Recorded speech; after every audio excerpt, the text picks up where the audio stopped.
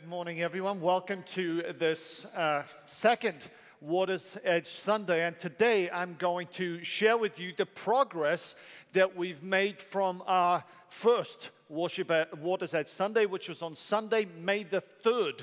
How many of you were here Sunday, May the 3rd? Any of you remember that? We said, okay, we believe that God is calling us to be a multi-site church with which stretches from Holland to the ends of the globe.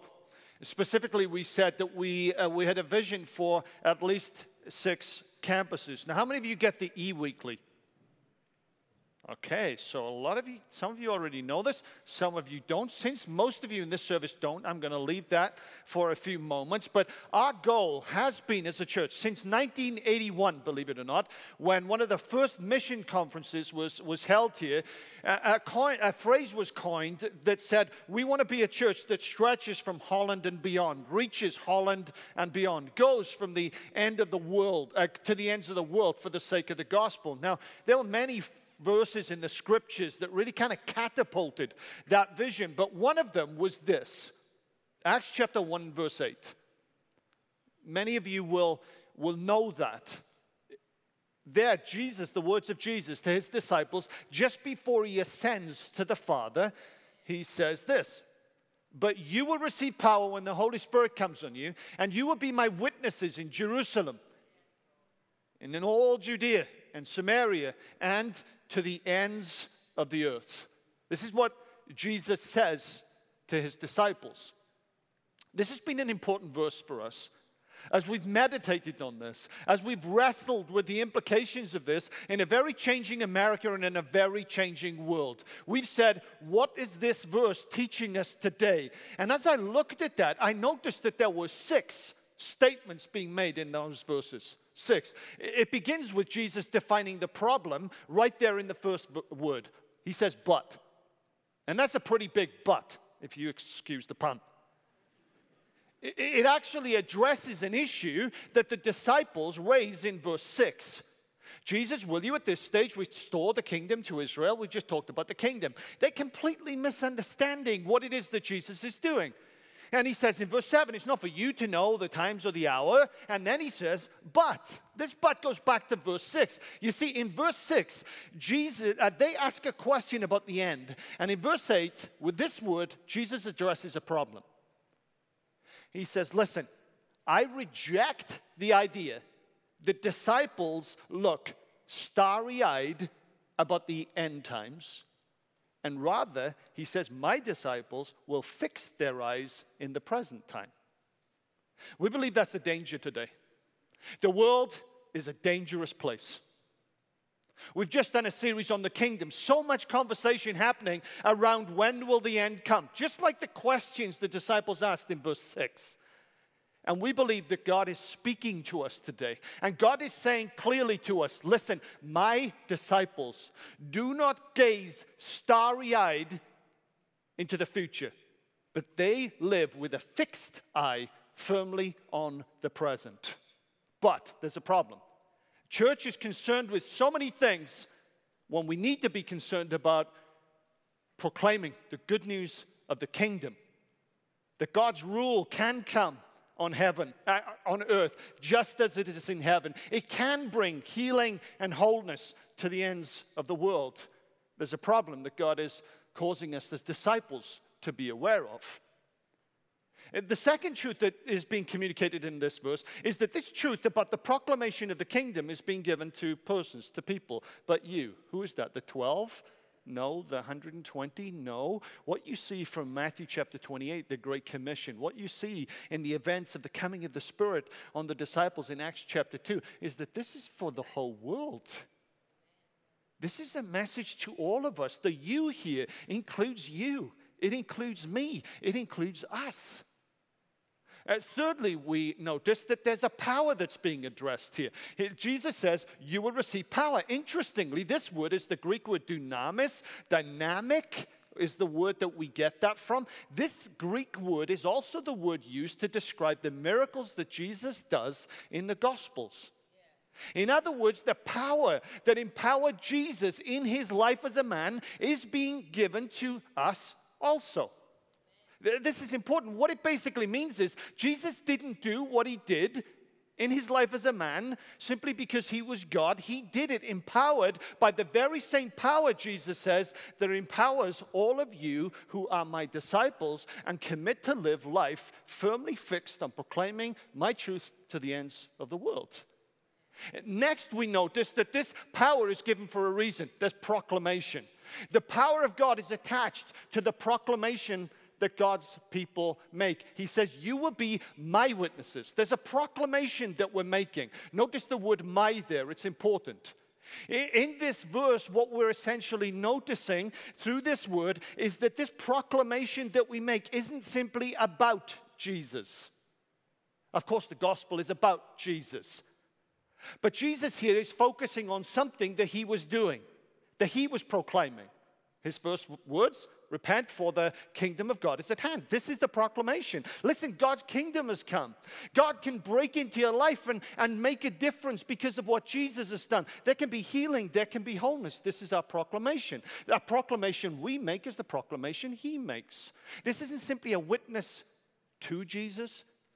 This is a witness with Jesus. This is a witness for Jesus. This is a ministry of ours that actually runs parallel to his.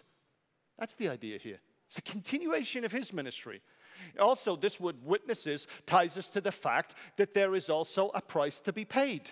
The word witnesses here is a transliteration that we get the English word martyr from. The idea here is, listen, it's going to cost you.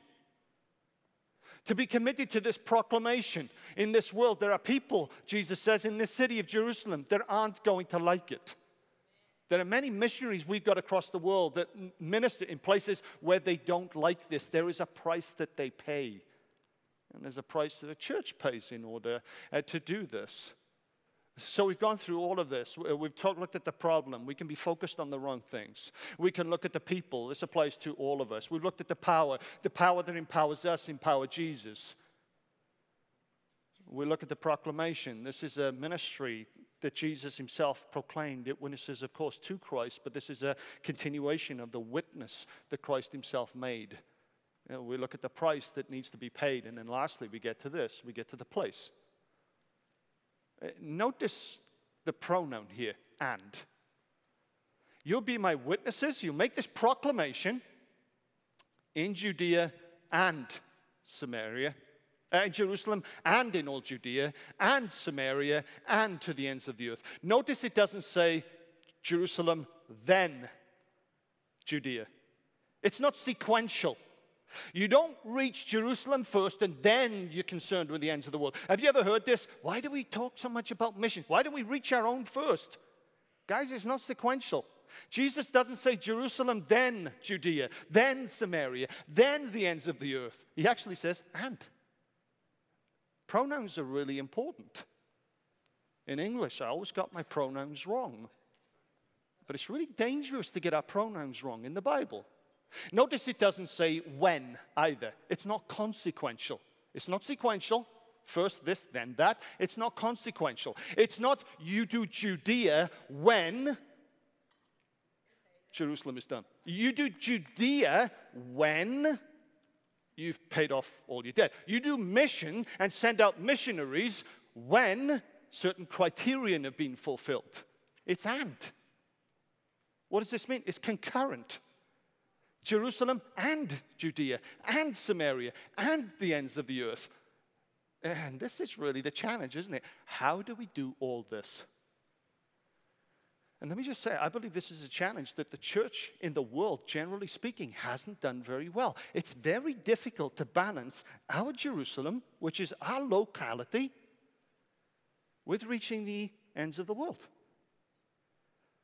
Our Water's Edge vision was very simple. It was essentially to make sure that we take Acts 1:8 and try to make this work as best as we possibly can, recognizing it's not consequential.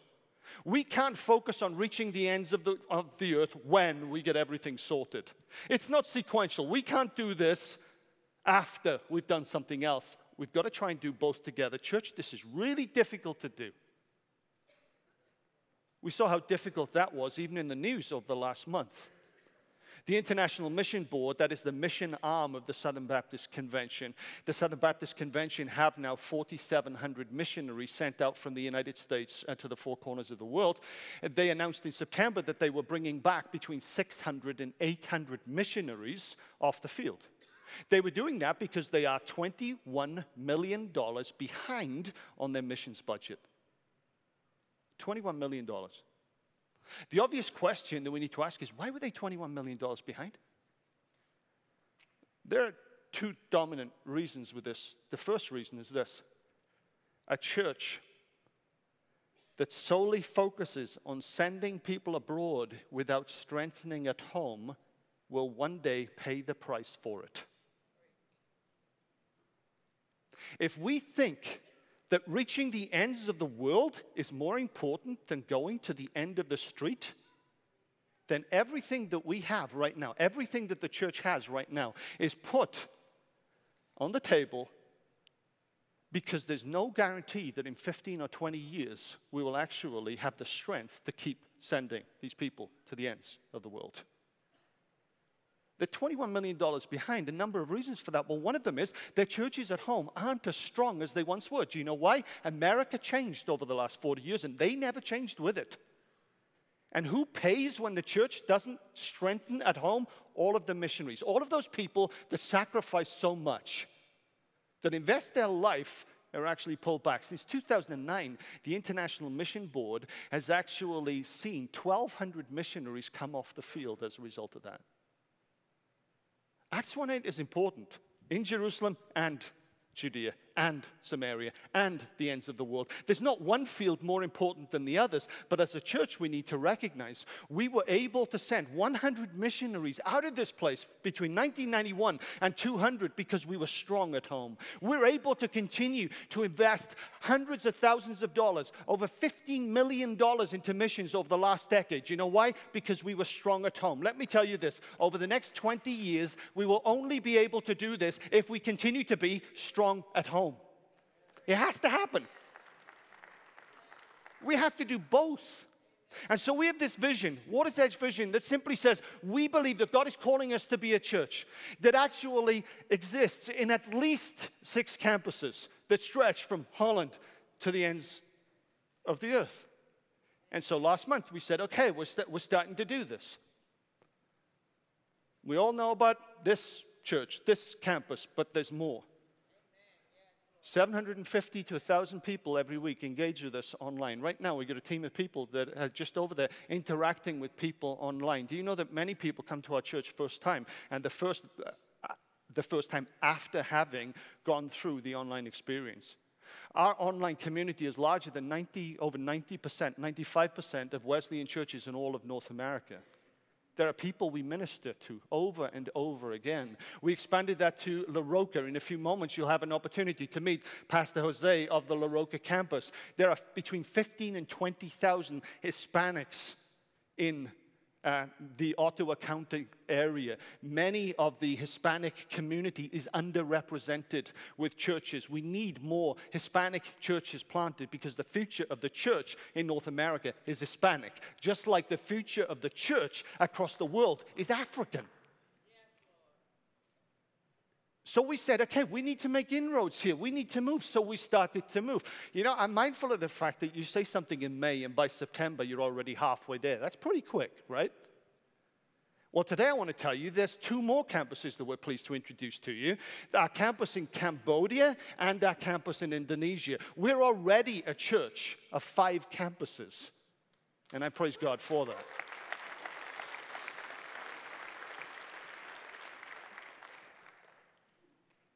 Obviously, hopefully, what's going to happen here is when we say, hey, we want to do this, we want to move to being something and doing something, hopefully you realize we don't waste much time when it comes to doing that. That's one of the things I believe in. If we say we're going to do something, let's just go do it.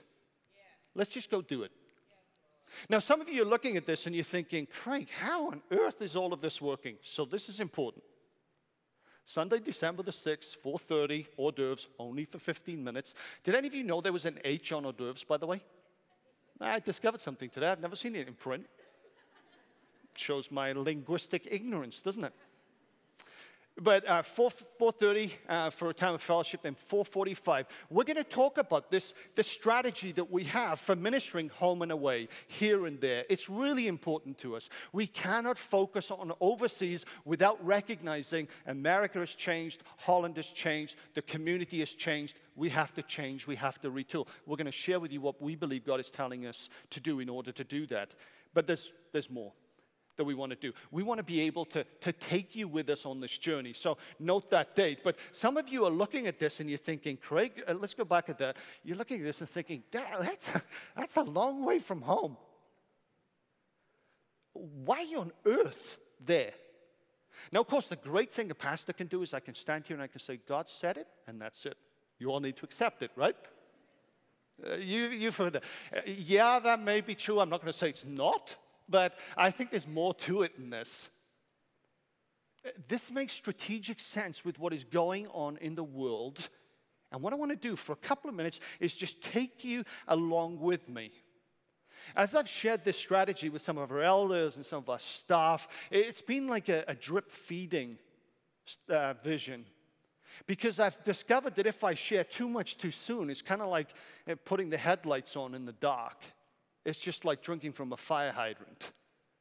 So what I'm going to do today is I'm just going to take you part of the way there, and then in a few moments, you're actually going to get an opportunity to meet, through technology, unfortunately, two of the new campus pastors. You'll meet Pastor Jose, and there's another, oh, by the way, for you before you leave as well. But why this part of the world? Why there? Well, the 1040 window. How many of you have heard of the 1040 window? This is what you call missiologists, people who talk about what the church needs to do in the world. They'll talk about the 1040 window. That's a geographical area between 10 north and 40 degrees north latitude. The new 1040 window is slightly larger than that as the world has changed. So this phrase, the 1040 window, has become a buzzword for the kind of key areas for the church in the world. Missiologists today will also use another term. They'll call it World A, World B, World C. It's probably slightly easier. World A, the unevangelized world that the church has never been to.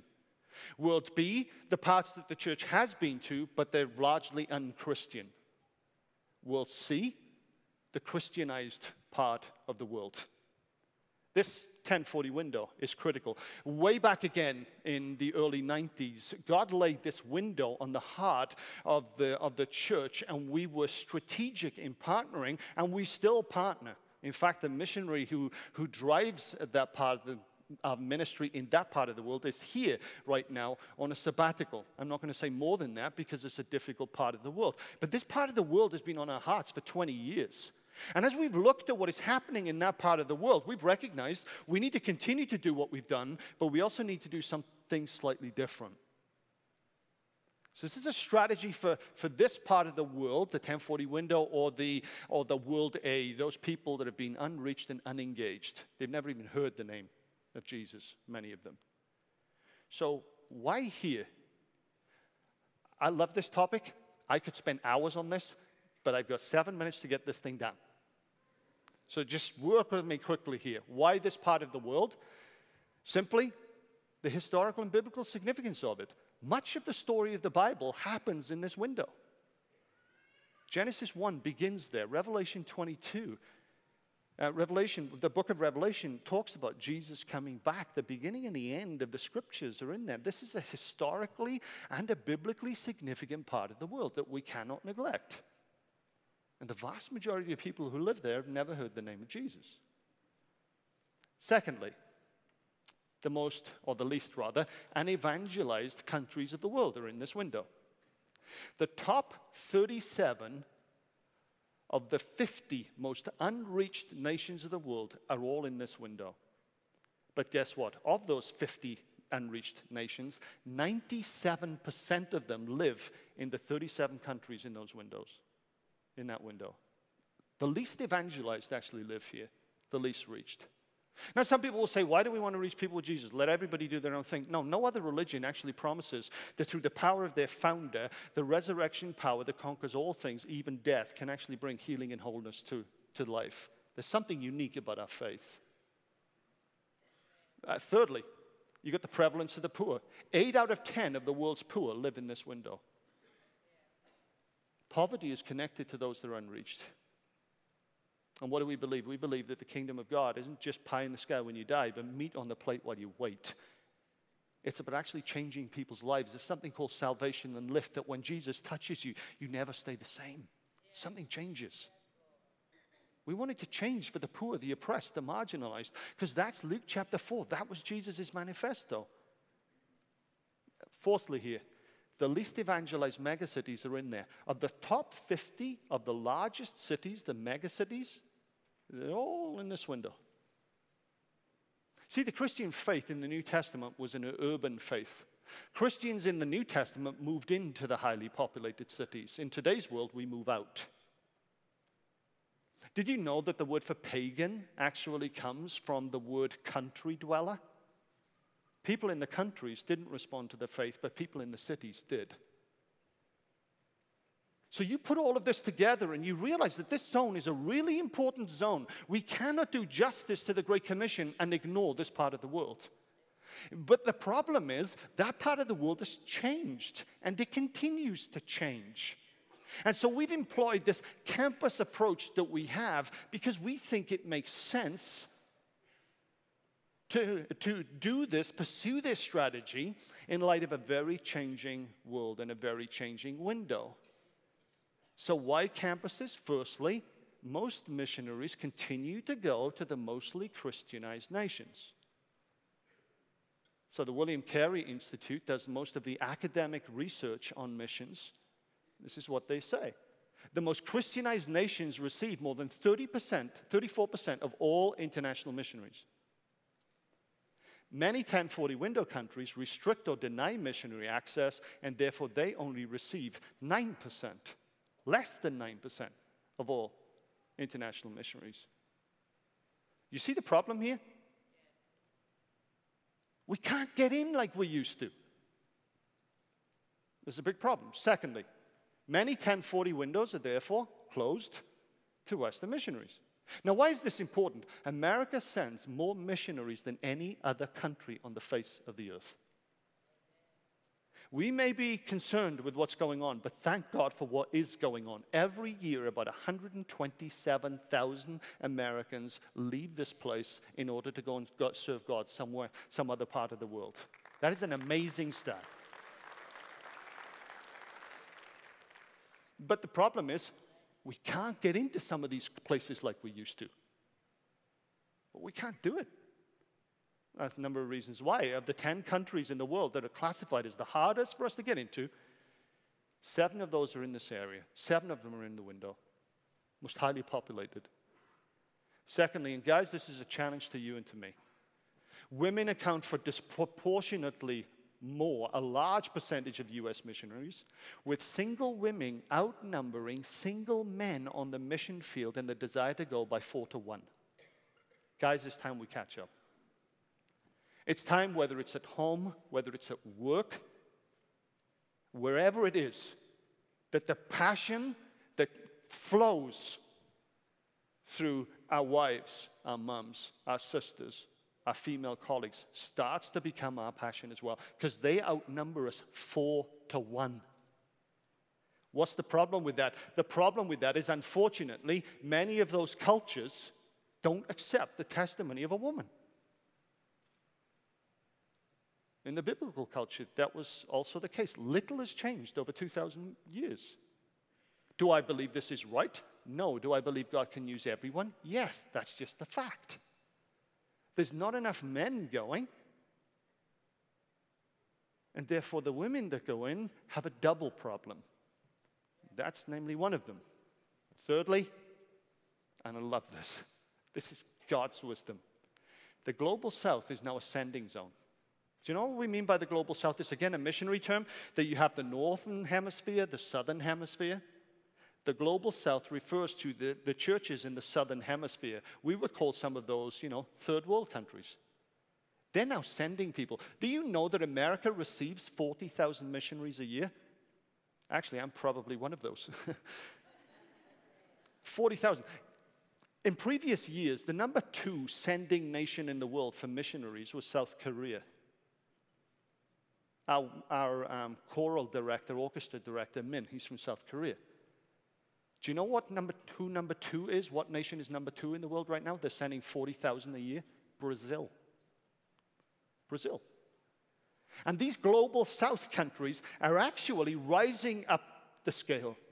They're sending more and more and more and more. And do you know what's unique about these guys? What's unique about them is that they can get into places where we can't.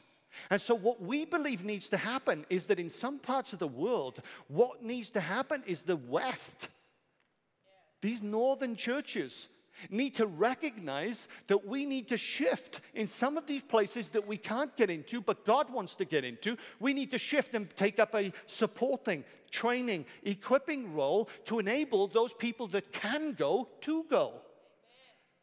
You know, I've said it again. We've got about, 2,900 seats in here? But that really doesn't matter. What matters is not how many people we seat, but how many people we send.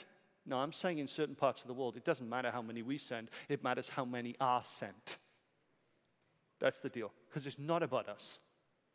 And so what we recognize with this strategy and with these campuses is, listen, these campuses are strategically placed in a part of the world that is unique, that is hard, that is difficult, but these believers have a passion to go into the places where we can't. And so what we're going to do is we're going to engage in a knowledge transfer experiment. We're basically going to take what we do really, really well, and we're going to teach them to do it so that they can go and teach others to do what they've been taught. Yeah. Isn't that what actually the Bible says? Isn't the Great Commission actually a training commission, teaching them to do? Teaching them to do. So these campuses are strategically located in a mission-critical part of the world with churches, with pastors in these campuses that are committed to reaching this portion of Southeast Asia for Jesus Christ. And this is a new strategy, and we're excited by it, and I hope that you are too. This is just the beginning. I believe that you'll see a lot more of this. I believe over the next few years, you'll see the largest churches in America actually taking more of a supporting role, empowering the global south to go places where the north can't. People are cynical about the West, but they're not cynical about the south, and they're certainly open to the message of Jesus communicated to people who are more like them. And that's the incarnation. God became just like us. So we're excited. Central is now a church of 5 campuses, stretching from Holland to the ends of the world. But, by the way, as Steve Jobs would say, there's more.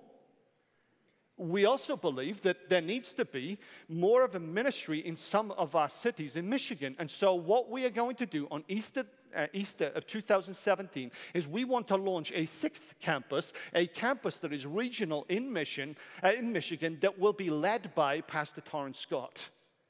And so from next fall onwards, we will start to assemble this team with all of the preparation work to actually send people from here to another city. We're working together with the West Michigan District to identify where that will be. In a few moments, you'll have an opportunity to speak to Torrance. But are you getting the feel here? We actually take the Great Commission really seriously. Behind all of this is just a tool for us to get really healthy at home, in order to sustain the ministry that we have and the responsibility that we have to take the message of Jesus from here to the ends of the world. Now, I've done enough talking. I think it's time to meet our campus pastors. Would you like that? Yeah. We tried to get Pastor Sandy from Indonesia and Pastor Panna from Cambodia here, but guess what? They can't come. How ironic. We can't go, they can't come. So I've asked Micah to come up here and introduce. We tried to use technology. But guys, meet the newest campus pastors from Central. Micah, thanks.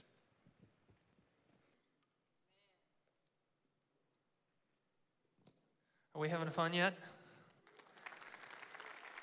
It's like the missions water hose. Well, it used to take months to get to the other side of the world, and often people would die in the process. And now we can just fly and get there in a couple days. And with modern technology, we can communicate with our brothers and sisters on the other side of the world. And what we wanted to do was get them presently here or have them communicate themselves, but technology wasn't even friendly to us over Skype. So instead of showing a 30-minute train wreck of an interview with our pastors, what I did was I consolidated. I'm going to provide a first-person synopsis of their hearts and what came through in that conversation. And so I want you to meet Pastor Pana and Pastor Sandy. I see you, great. The picture quality is awesome. Now I hear some buzzing. Pastor, can you hear me now? Yes. Can you hear me, Pastor? I hear you. No? Oh, that's great. I hear you. Thank you. Thank Lord. Oh, man, that's fantastic. My name is Pastor Nuth Pana, and I'm bringing hope and life to the people of Phnom Penh, Cambodia. I believe God will use us to bring hope and life to other provinces of Cambodia also. I've been married since 2008. I have 2 children, a son and a daughter. My daughter is 7 years old and is grade 2 at the public school. My son is 2 years old. I really thank God for these blessings. My family has been a real encouragement to me in the ministry.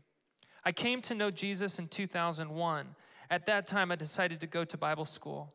Asking to go to Bible school is really hard for me because I'm the oldest and have a lot of responsibility in the family because my father and mother died when I was young.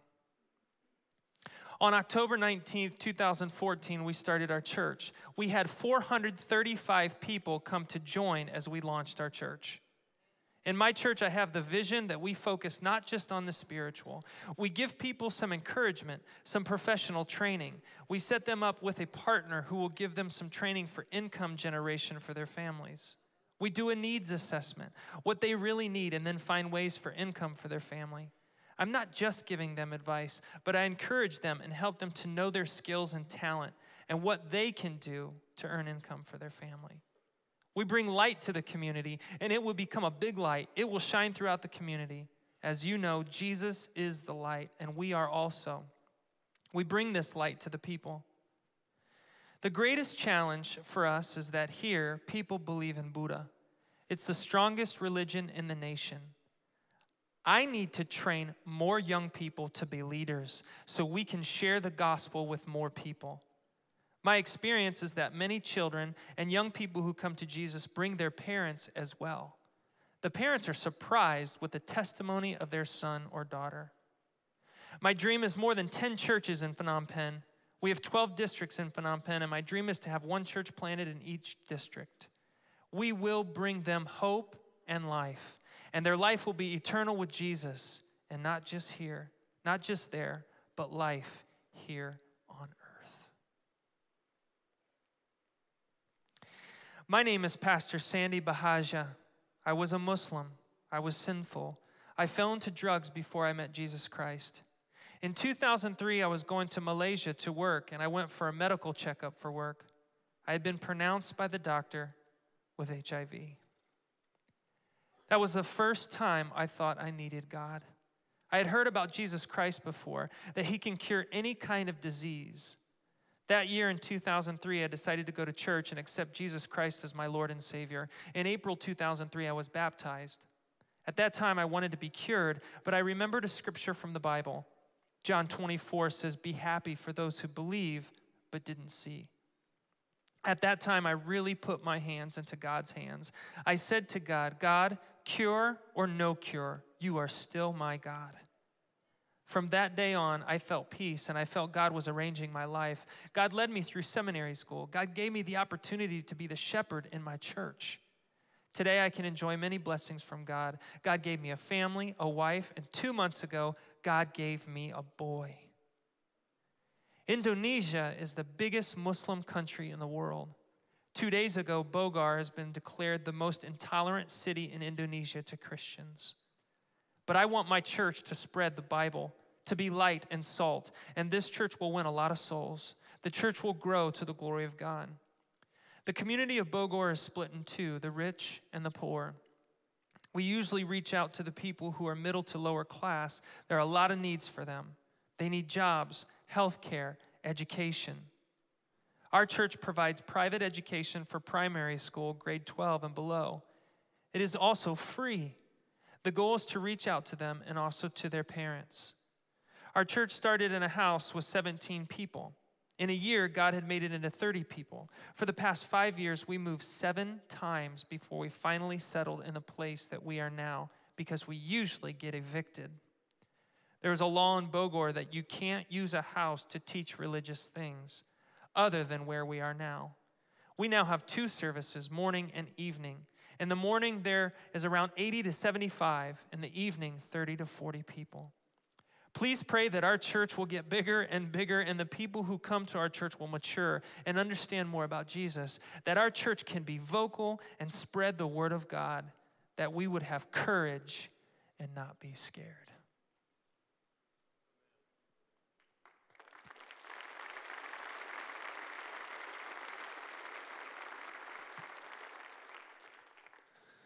These men and their families are absolutely amazing. At this time, I'd also love to take an opportunity for you to get to know Pastor Jose Pacheco a little bit better, campus pastor of Central La Roca. Will you welcome him as he comes to the stage?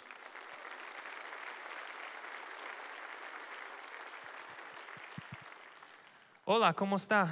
Muy bien, ¿y tú? Yes. Now, Jose, I speak 10 languages. Okay. Actually, I can only do greetings in 10 languages, but it still counts. So if we can just your English is so good, let's just continue this interview in English. Is that okay? Let's do it in English. Pastor Jose, just briefly share a bit of your story so we can get to know you more. Well, I'm originally from Puerto Rico. I met the Lord there when I was 16. And we went to Bible school after that. We planted a church in Puerto Rico, and we pastored there for 6 years. We came to the States in 1999. I met my wife. Been married to my wife for 28 years. We have 3 kids, 3 grandkids. And in 2005, the Lord let us lead the La Roca Church. Tell us a little bit about La Roca Church. Well, La Roca started back in 2001. Started at a basement of former pastor Ray Morales, and we started meeting at the block back in 2001, and then we moved to the chapel, and then we moved to the north side, and then we back here in Central. Now we meet here at the chapel. Now, there are a lot of challenges that you see in the Hispanic community that many of us might not be aware of. As a pastor, can you share some of the challenges that you see in your community? Well, there's a few challenges that Hispanic community faces right now, and one of them is housing. It's hard to find. It's not affordable for what the low-income people makes here. And then we have immigration is one of the biggest challenges that we have. And 5 years ago, we lost 11 families from deportation. We have families and wives and kids left behind because the dads were deported. And we also face the young people joining the gangs in Holland. And we're working through that. And there are people coming from all over to be a part of La Roca. Where are they coming from? Well, we have people coming from Grand Rapids, from Lansing, Fernville, Pullman, Zeeland, Holland, of course. It's amazing. Pastor Jose, tell us your dream for your community. Well, our dream is to be a community center for the Hispanic community and join Central's vision to reach as many people as we can. I know that we can bring hope, we can bring education, but most of all, we want to be able to reach as many Hispanic we can for the Lord. How large is that population in Holland? Right now, statistics says that there's only like 7,000 to 8,000, but it's like 15,000 to 20,000 in the Ottawa County unreached Hispanics. Well, it's amazing to be partnered with Central. Let's show our appreciation for Pastor Jose. Gracias, amigo. Gracias a ti. All right. And for our next regional campus, as it was announced, Pastor Torrance Scott. Thank you. We said this was supposed to be like an interview, and he's like, I got one question for you. And giving me one question and then 5 minutes to answer it is like trouble. But I'm going to do my best. He doesn't even let me ask the question anymore. I know, I don't, do I? So first of all, let me just say how unbelievably thankful I am to be on staff here at Central. I love this church. I love what this church has been about, and I love what this church is being about. I'm passionate about the vision that Pastor Craig, that God has for this church, that Pastor Craig is being faithful and obedient to listening to, that our elders are leading forth in the way, that our staff is coming around. Like, I stinking love this place. So I'm excited about what's happening here. When Craig and I actually started having conversations, this was back, I think, last November, so about a year ago, actually. He was kind of talking about the vision that God was beginning to lay on his heart. I saw the type of leader he was, and I said, man, that's a guy I'd love to work alongside, that I'd love to work for, that I'd love to learn from. And we continued to have conversations because Micah, the position was for discipleship and formation, which is what I'm doing right now. And when I found Christ, when I got serious about my faith, when I would say God found me in 10th grade, I just got passionate about helping people know Jesus. Like influencing people for Christ. I'm the oldest of 9, and I saw how I interacted with my younger brothers and sisters, and when I wasn't living for Christ, what they kind of followed. And then when I was living for Christ, how they actually kind of started to follow that. And so I just got passionate about influencing people for Jesus when I was at Flint Northern High School as a 10th grader. And that kind of continued on for me. And I was like, man, this is awesome. And then I found out that churches will actually supply a salary for people to influence others about Jesus. And I was like, oh my goodness, like that's the best thing ever. Like that I'd do it for free, and there's a church that might be willing to pay me to do it. Like that's great. So I love my job. There's nothing more that I would want to do. A lot of things I like doing, nothing that I would want to do vocationally other than help people know Jesus. And so to be able to come on staff for about 2 years and help begin to take what has already been formed over the last 100 years that God has done in raising up disciples and continue to grow that, to mold that, to shape that. Like I was like, wow, what a privilege. But I also knew that the the ways that God had gifted me was in the areas of teaching and leading. And it was a little over a decade ago, about 13 years ago, that God kind of revealed to Brenda and I that someday he was going to call us to lead a church. And we didn't know when that was going to happen. And the route to that happening has been winding, and God has shaped us and molded us.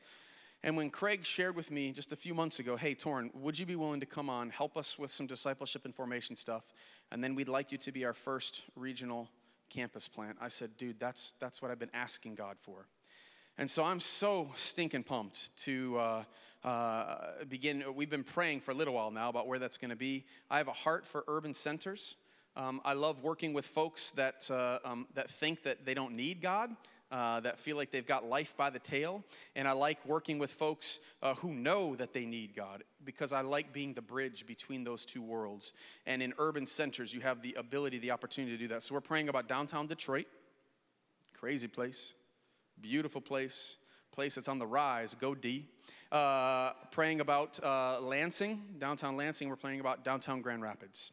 Those are all three places that our heart is open to God. But we're saying, God, wherever you want us, you just tell us where and we'll go. And so we're working with the West Michigan District, with Chris Conrad, and to just really say, okay, God, where is it? And what burden have you placed on our hearts? And what we're hoping is that about a year from now, next fall, we're going to actually be gathering some staff that's going to go out with me to wherever God's leading us. Easter of 17, we hope to have our first service where we'll start having weekly services and wherever that's at.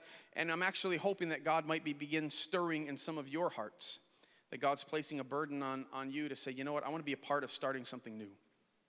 I want to be a part of actually seeing a new work for the gospel start to grow up, and that God might actually lead you to become a part of the core team that helps get this campus planted. So we're excited, man. We love this place. And so, all right.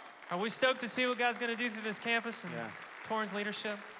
So I've got to run because I'm actually teaching a class on how to study the Bible right now, and they let me go, so I'm going to run back down there. But thank you, guys. I'm so stoked about what God's doing here. I do It's have awesome. one question. Oh, yes. We're going to miss you. Can your beard stay? If my wife has her way, it will. See you guys. And sure, thanks for our campus pastors.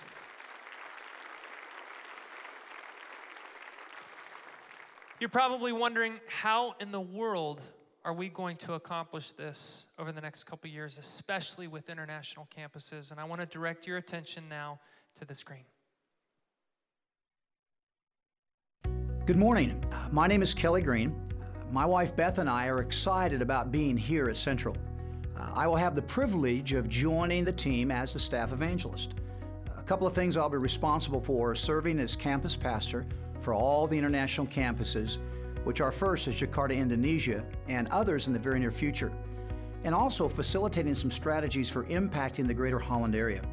I've had the privilege of being in the ministry for 44 years, and I am incredibly excited to be part of what God is doing right here at Central.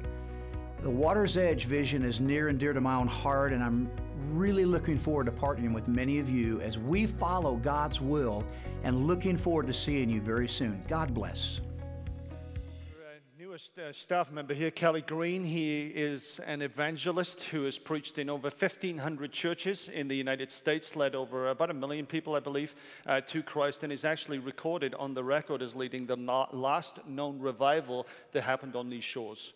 He's 64 years old. He's got the energy of a 24-year-old Energizer Bunny, and we really believe that we will benefit greatly from his experience and also from his anointing, because guess what? We don't just need to reach the end of the world. We need to reach here too, and having someone to do both of those will make sure that that spiritual temperature stays at the heart of everything we're doing. Now, do you feel like, whoa, I've come into a fire hydrant here? I'm sure you do. So what we've done is that we have created a mechanism for you to ask questions. Okay, the questions that you will undoubtedly have with this, we do want to answer literally. If you have any questions, watersedge@centralwesleyan.org. Write the questions, email them to us. Some of you may not like doing that in email. That's why there are little question cards that you can have if you go to the information desk.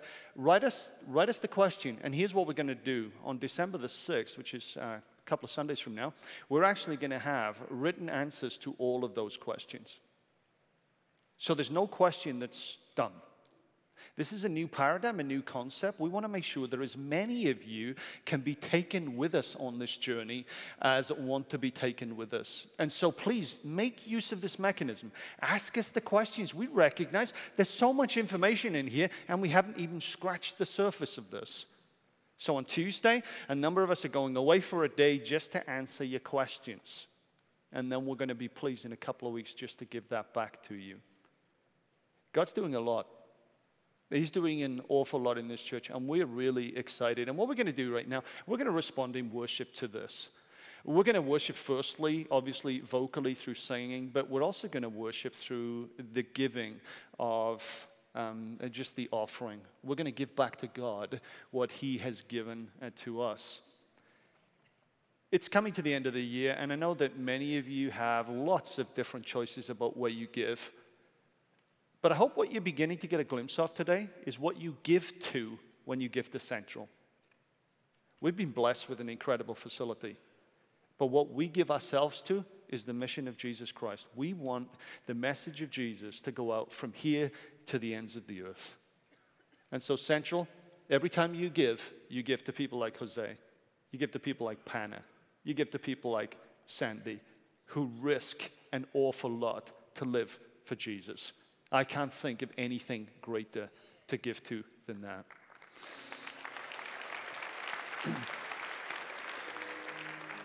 What I'm going to do is I'm going to invite the ushers to come. We're going to take the offering, and Micah and the team are going to lead us in worship as we do that. I've asked Pastor Jose if he would just pray for us in Spanish. Some of you will understand. I won't understand, but God does.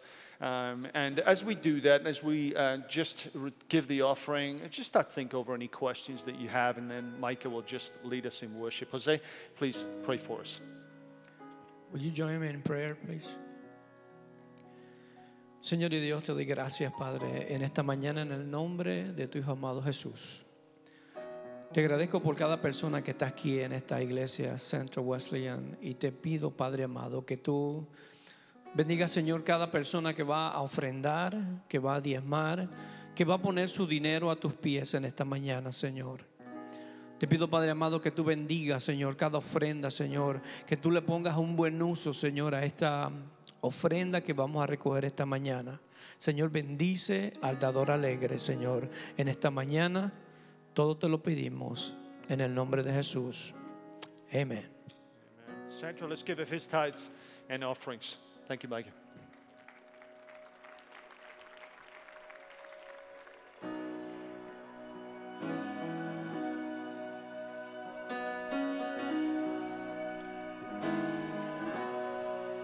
For every curse, you're the cure. For every sickness, you're the healer. For every storm, you're the calm. For all that's lost, oh, what a Savior. On that cross of Calvary, every burden has been defeated, every wretched heart redeemed. You drown our sins in seas of crimson. Hallelujah, death is beaten, Christ is risen from the grave. Hallelujah, it is finished. All to you the highest praise.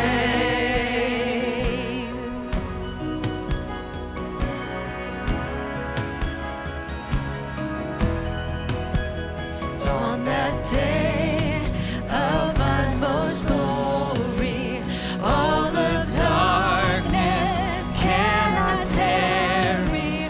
Every shackle will come undone. My solid rock, that is the kingdom.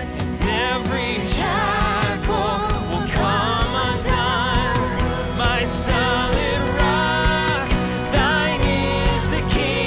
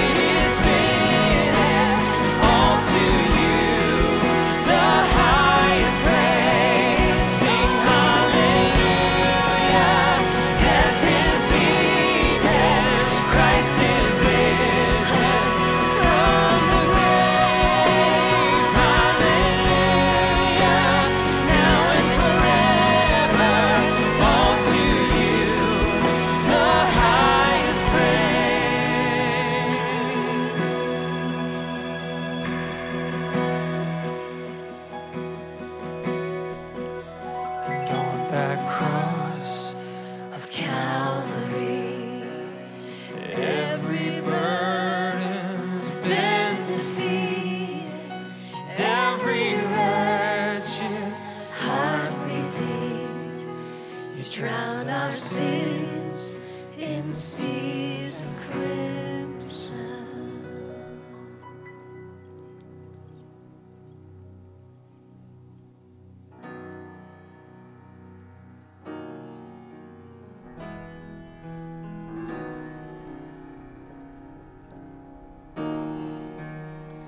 I cast my mind to Calvary, where Jesus bled and died for me.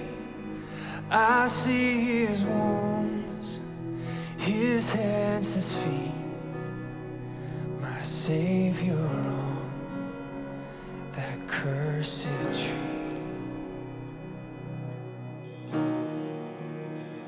His body bound and drenched in tears, they laid him down in Joseph's tomb, the entrance sealed by heavy stone. Messiah still and all alone.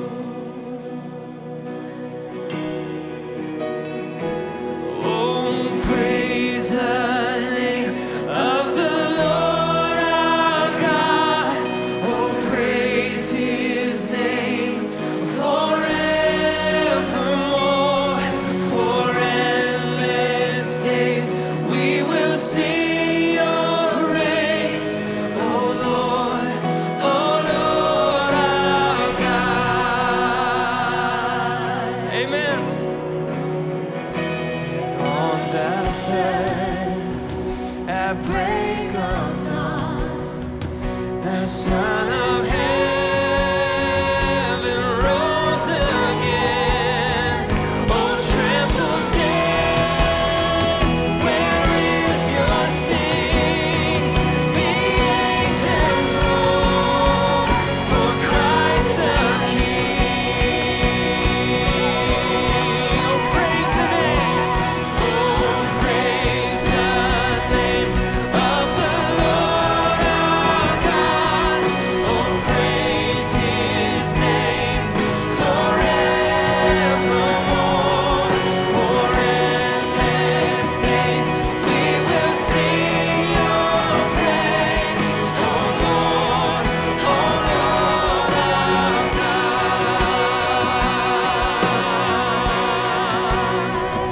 He shall return in robes of white. Hallelujah.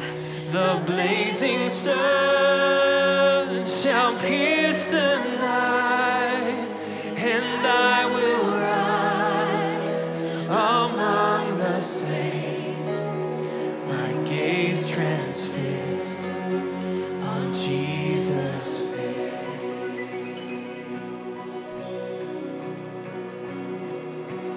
Praise the name of the Lord our God.